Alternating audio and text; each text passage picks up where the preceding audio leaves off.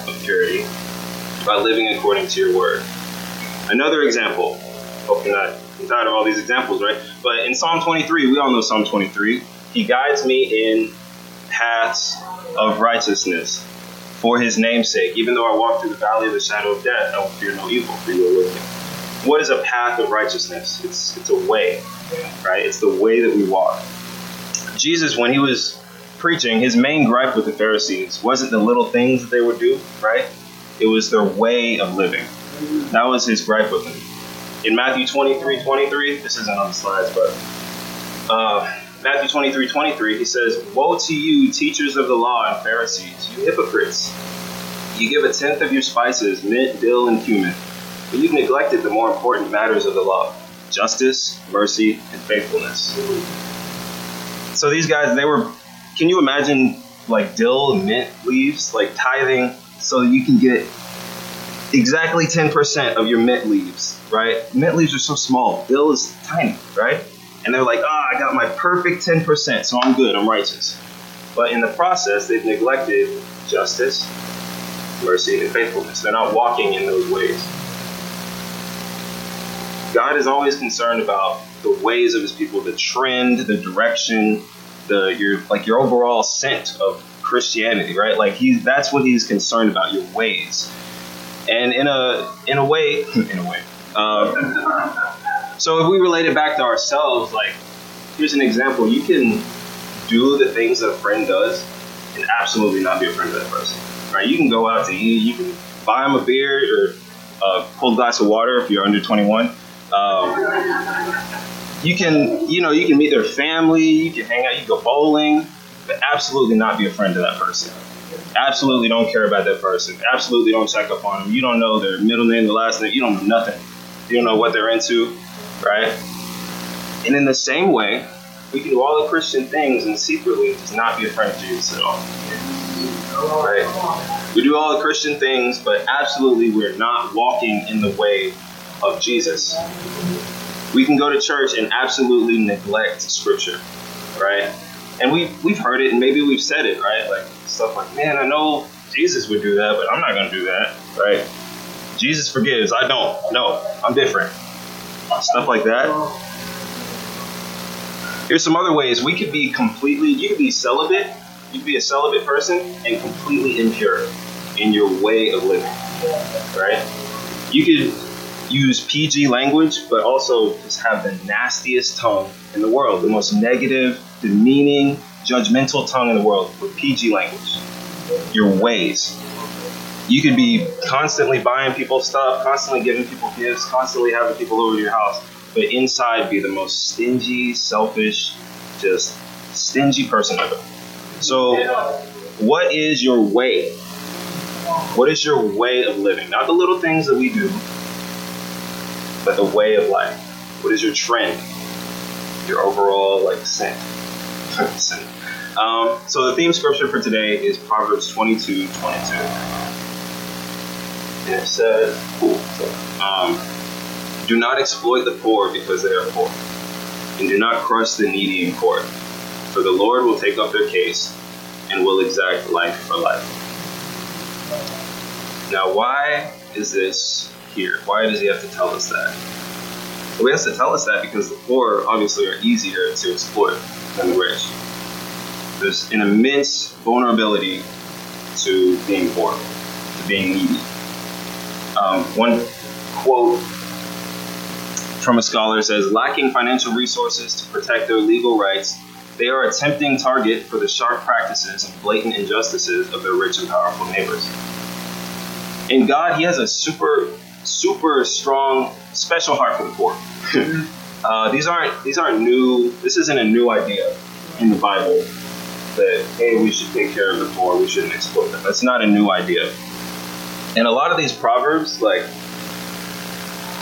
Solomon's wisdom, it didn't come just from like Solomon had a special dream and now he's wise and he never read the Torah, right? Like Solomon's wisdom came from the Torah. This is from the Torah.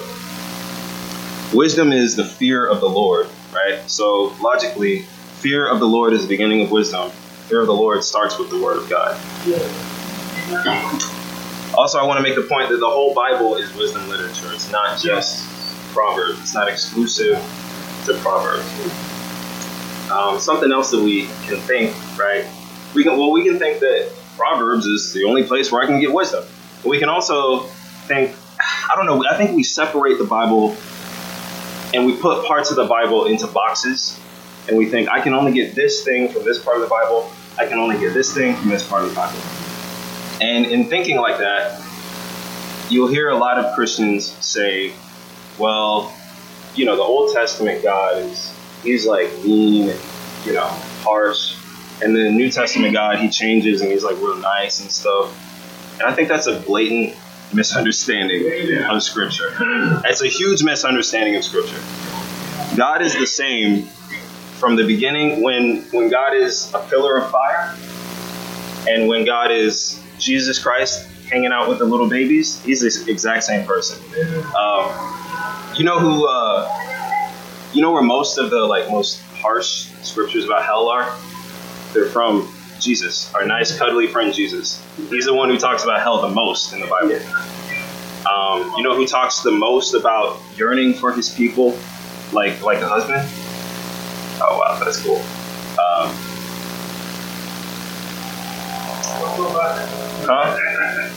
Oh, my notes just disappeared. But you know who talks the most about yearning for his people, like a husband yearns for his wife? Is Old Testament, mean Old Testament God. You know who talks the most about, hey, be encouraged, do not be afraid, I'm with you.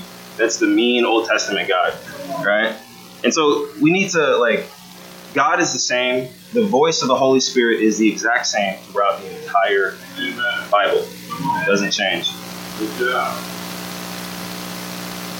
Now, yeah, it's bizarre. My notes just disappeared. Okay, so I have this little game that I wanted to play with everyone. And so I'm going to read a phrase from the Bible, and I want you to tell me if it is from the Torah. Torah meaning the first 5 books of the Bible: Genesis, Exodus, Leviticus, Numbers, Deuteronomy. Proverbs. Did I say first 4? It's hot. I'm dehydrated. Okay, so the Torah, the Proverbs, or Jesus. Tell me who said it. All right. Who said this? There will always be poor in the land. Jesus, he did say it, but he was quoting Deuteronomy. Yeah. All right.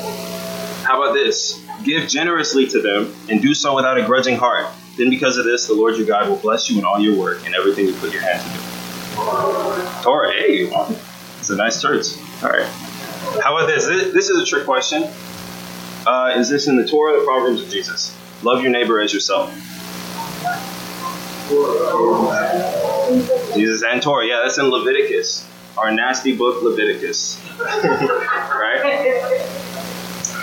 How about this? If a blind man leads a blind man, both will fall into a pit. It sounds like a proverb, but that's Jesus. That's Jesus. How about this? If a house is divided against itself, that house cannot stand. That's Jesus. We're in the Torah. I just Googled it. I just say that because I Googled it just right before this sermon to make sure that it was only Jesus. And I think it's only Jesus, yeah. Is Abraham said that? Abraham Lincoln said that. Yeah. All right.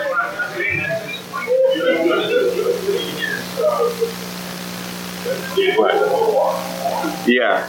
And he's quoting Jesus. All right, so I do that little quiz just to say Solomon's wisdom, it came from God, right? Solomon, he was the wisest man who ever walked earth until Jesus walked earth. And Jesus being the embodiment of the Word of God, Jesus was the source of all of Solomon's wisdom. So wisdom is not exclusive to Solomon in the Proverbs. Financial advice is not exclusive to Solomon in the Proverbs. Life advice is not exclusive to Solomon in the Proverbs. It's everywhere, start to finish in the Bible. So, in that same note, we're going to go to Deuteronomy 15 to learn about that proverb. And you're going to have to turn in your own Bible because it's a long word. All right. So Deuteronomy 15, verse 1.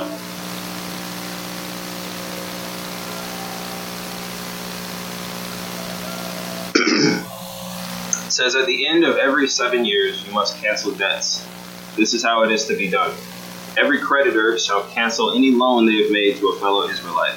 They shall not require payment from anyone among their own people, because the Lord's time for canceling debts has been proclaimed.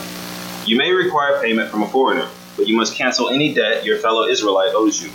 However, there need be no poor people among you. For in the land your Lord is giving you to possess as your inheritance, he will richly bless you, if only you fully obey the Lord your God and are careful to follow all these commands I am giving you today.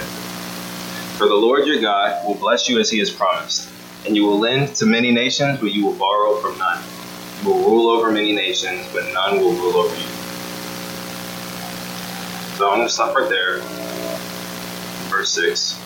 And I want to share the context of this, right? So this is instructions to the Israelites right before they are to pass into the promised land, right?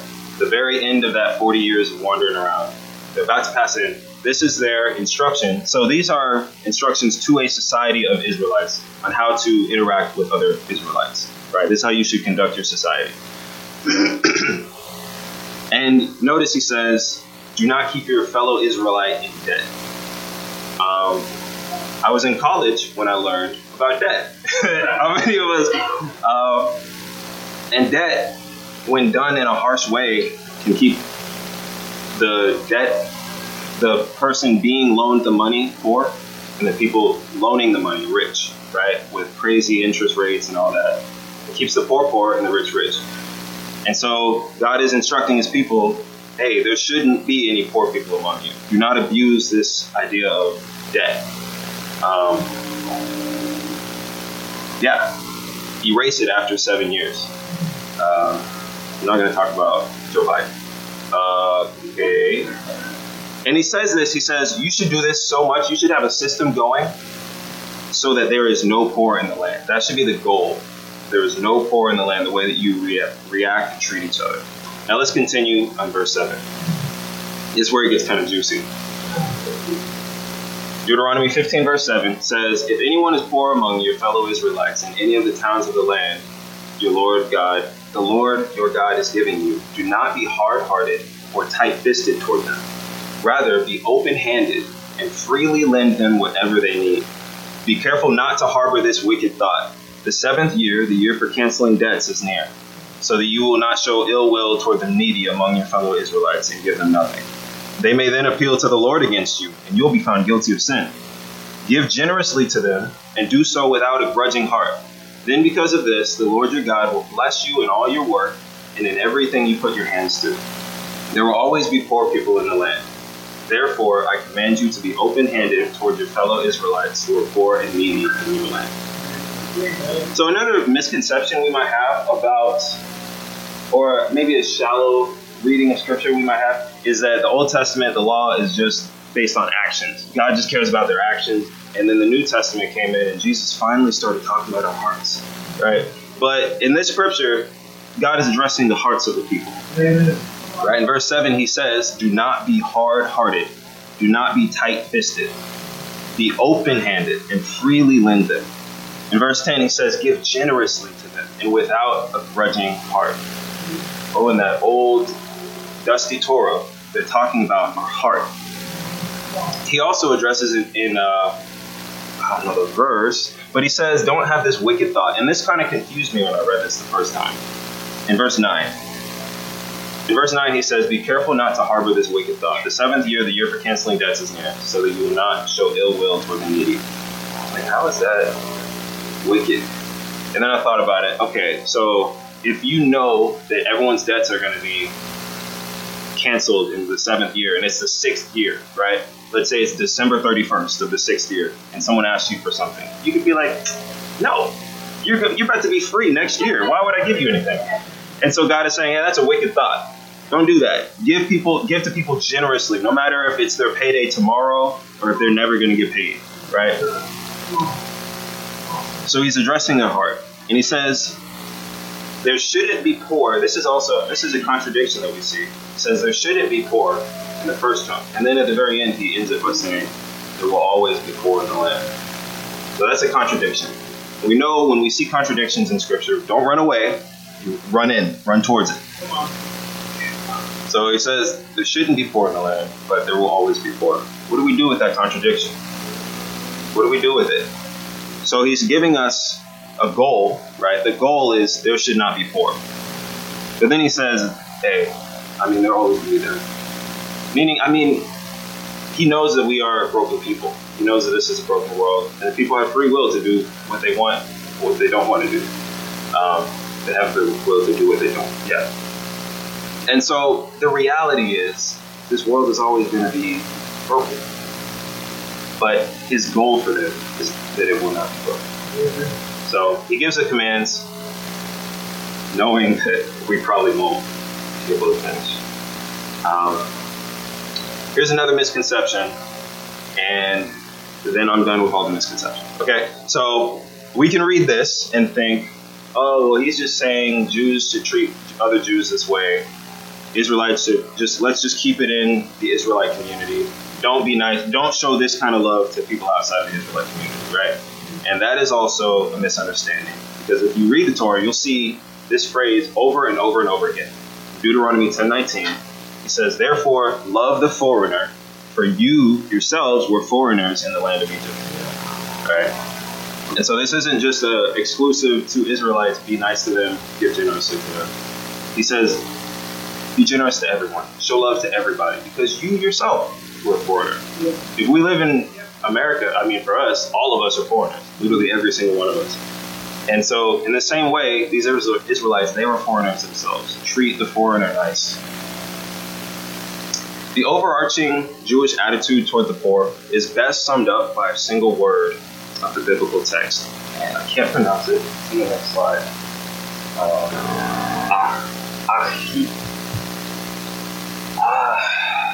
That word. Achika. Ach is the word for brother, and Ika is yours. Right? So with this word, the Torah insists on the dignity of the poor, and it commands us to resist any temptation to view the poor as somehow different from ourselves. This concept of human dignity is well ingrained in the Bible. The book of Genesis describes human beings as being created in the image of God. So the insistence that human beings are creations in the divine image implies that any insult to an individual, by extension, is an affront to God. It reminds us that the poor person is our sibling. The Torah emphasizes that, like us, this person is a manifestation of the divine image and should be treated as such. The poor person is our sibling. They are your brother. So Proverbs 22, we're in verse 22. But if you go all the way to the top of the chapter, he starts it off by saying, oh no, you can stay there. Rich and poor have this in common. The Lord is the maker of them all. Rich and poor have this in common. The Lord is the maker of them all. So, if I see the poor as just a random person, right? A random person who's just the victim of this bad economy and this bad government and this bad whatever, right? That doesn't do anything to my heart. That doesn't change my heart at all. But if I see the poor person as my brother, as my sister, as my family member, as my ahika, it changes big time. My heart is affected, my ways are affected. If I know most of us have siblings, maybe some of us are only children, but if you saw your relative sitting on the street, if you saw your brother, sister, someone you grew up with, sitting on the street, it would tug at your heart a little harder, right? I know my brother and I, we have very tough love relationship. We were dissing each other this week, right? We grew up throwing gravel at each other, fighting each other and all that. Tough love. Like, he's a grown man. He should be able to handle it, right? But even with that tough love relationship I have with my brother, if I were to see him on the street, the tug to my heart would be a lot harder. And that should be the Christian heart for all poor. As if that's your flesh and blood on the street corner. Even if one is poor because of their moral failings or their foolish behavior, they still shouldn't be taken advantage of and robbed, right? We still should see them as our brother, as our sister, as our mother, as our father. So, Proverbs 22:22. All right, let's go back to that. Some things we can think when we look at this scripture is, well, one thing can stand out immediately. Do not exploit the poor. Okay, cool. Check. Haven't done that. Right? I'm not a businessman. I'm not a landlord. I'm not a politician. I'm not any of these. So how can I exploit the poor? I'm going to exploit the poor. Well, if you are a businessman, landlord, if you have employees, then that scripture is pretty easy to interpret. But if you're not, how can we interpret this? Okay, we can still take on the heart of what the scripture is trying to get across. So maybe I don't exploit the poor, but what is the opposite? It says don't exploit the poor. So what's the opposite of exploit? I looked up some antonyms. Benevolence, charity, humanity, goodwill, generosity, compassion. Those are some opposites of the word exploitation. So if I want to follow this scripture, follow the heart of this scripture, am I benevolent to the poor? Am I generous to the poor? Do I have compassion for the poor? Right? Those things are in our control. Also, let's think more about what is in our control. So, like, what assets do you have at your disposal to help the poor? I remember in college, Panera Bread, every day, Panera Bread gets rid of their day-old bread. And so every Wednesday, I think someone who worked in the engineering building, they would go to Panera Bread, pick up this big bag of day-old bread, and bring it and flop it down outside of the engineering. They're in the engineering building lobby. And so we'd come out of like thermodynamics class and stuff, and us hungry poor college kids, we'd be like, oh yeah. And so it's kind of funny. You would see kids like with like a big old baguette, like walking from class with a huge loaf of bread that they got for free from Panera Bread, right? Wait, there's Skiggy. Do they still do that? At Skiggy, yeah. Oh, okay. Well, but I know Panera still does that. For Manor House? Yeah, so if you're near a Panera, if you work at a Panera, I mean, you can work if you work at a food restaurant, you have an opportunity to use the assets at your disposal to help the poor, right? Brad is a great example of this. If you have an organization on campus, you can use your college's money, right, to help the poor, right? If you have free time, I know Tom has talked to me about this, the House of Harvest, it's in Harvest, right? On Saturday mornings, you can go there and help, or afternoons at the Manor House on weekdays. Monday, Wednesday, Thursday. So there's a lot of ways that we can help the poor, that we can do the opposite of this exploiting the poor, even if we're not a landlord or something. Right? And then another thing we can think when we read the scripture is, okay, well, dude, I'm poor. I barely make it, right? How am I supposed to help the poor? And I think there's a reason why there's the story where Jesus sees the lady give her last 2 cents. And he says, this lady's given more than all these rich folks.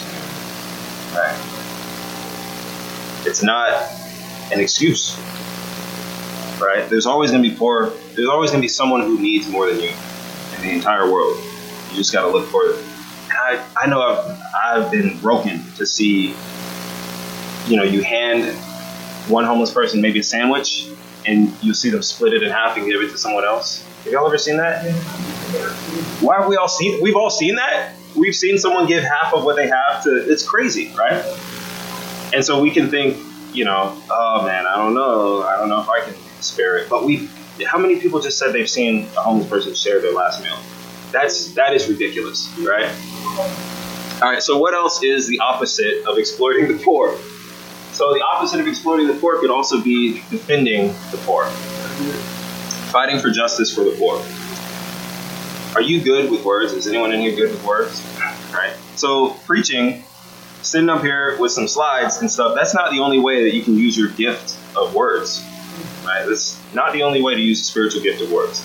Christians, if we think about it, Christians should be like leading the pack in being spokespersons for the poor. And I think we do a good job. But like our local city council, they should be like, oh goodness, here come the Christians.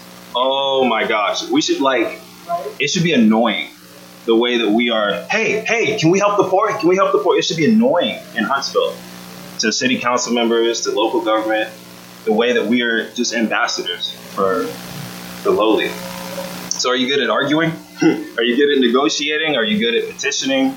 Are you really good at connecting, networking people? You can use those gifts to help defend the defenseless in your neighborhood, your city.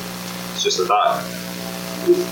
All right, so another thing we might think when we see the scripture is, well, if you've ever been to a big city like Atlanta, LA, Chicago, New York, there is overwhelming amount of people in need, right? If you walk down the block, it might be like 50, right? On certain blocks. Skid Row, right? In Austin, it's like, I think they said it was like 30,000 in my hometown. And so that can cause us to be like, how can I help? How can I help? It's overwhelming. If I were to say yes to every poor person who asked me for help, I would have nothing. And so my response to that is, how many can you say yes to? God promises that he'll take care of us. If we lend to the poor, God says, God says, if you lend to the poor, it's like lending to God. That's in the Proverbs. Do we trust God in that way? We can start with one, right? You start with one is very powerful. The Bible speaks about if you give just a cool cup of water to someone in need, wow, then you'll never lose your reward. You'll never lose your reward. I promise that was not scripted.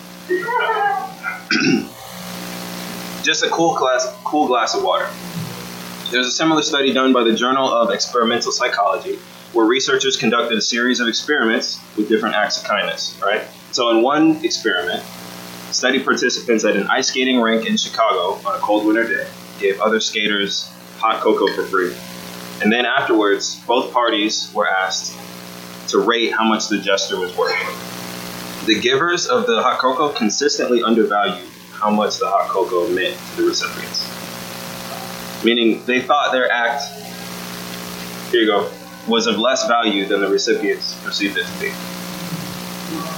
So don't undersell the effect of helping just one person, of just giving a glass of water, of just giving hot cocoa, right? Of just giving one sandwich.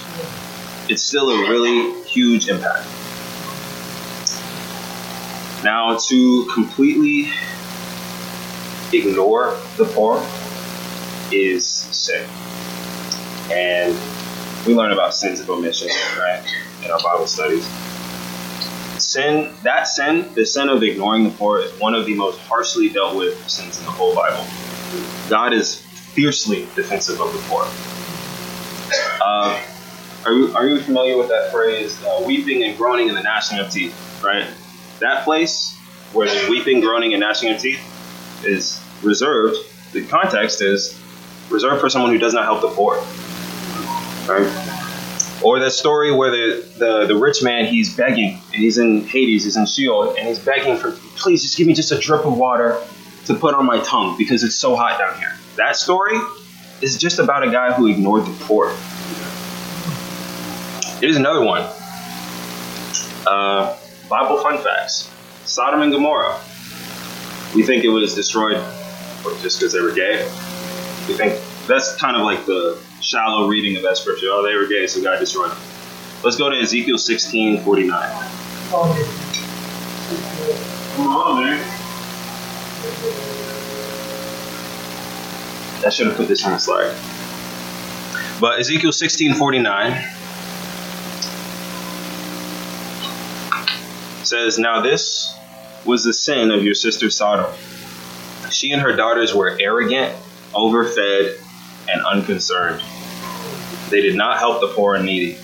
They were haughty and did detestable things before me. Therefore I did away with them, as you have seen." Arrogant, overfed, and unconcerned. They did not help the poor and needy. And if we look at that story in Genesis of Sodom and Gomorrah, you can kind of see like they're not very good with hospitality in that city, right? And so it goes deeper than just, it's just a city where gay people were. No, the heart of the people, the ways of the people was arrogant, unconcerned. The way they lived life was arrogant and unconcerned. And that is why they were destroyed. The way we deal with the poor is one of the most harshly dealt with sins in the Bible. So, just to wrap this all up, we started off by talking about your ways. Like, what is your way of living? If someone were to look at you, would they say, man, that person, they have a way of life that's just full of compassion. The way they live is just so generous. They're so humble, the way they live. God insists that if we do not imitate his concern for the poor, then we are not really his people. No matter how frequent our worship and how orthodox our doctrine is, it says, you're not my people if you don't imitate the way I see the poor. Jesus, when he came here, he walked in a way that completely changed the fabric of humanity, the fabric of time, right? And he set a precedent in dealing with the poor, in caring for the poor, that we can only reach with his Holy Spirit. Like, that's our only chance. So I want us to examine our ways this week. Examine our ways. Examine our ways, the way you walk, the way you go about life. Examine your trends, your attitude, your heart. Am I in the way of generosity? Am I living in a way full of benevolence? Am I walking in a way of compassion? Maybe ask somebody, hey, what way do I live? It's a scary question. So let's remember, the poor is your brother. It's your achika. It's your sister. The poor is your mother. It's your father. And most importantly, the poor is Jesus himself. God be the glory. Amen.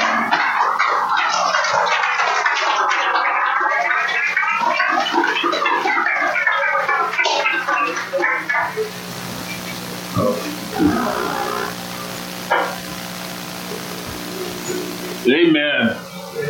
That was not just Nathan. That was God talking through Nathan. So thank you, Nathan. That was convicting, challenging. Really appreciate it. I don't know about you guys, but since the advent of using plastic cards, I don't keep cash in my wallet. And I've used that as an excuse not to help.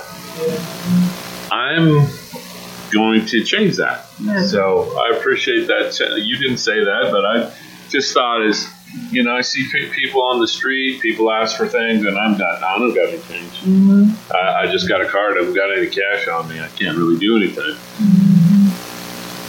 That's going to change. I want to be able to give, no matter who it is, but that's just me. Amen. I took that from this message, and I absolutely appreciate the lesson. But at this time, we are going to stand up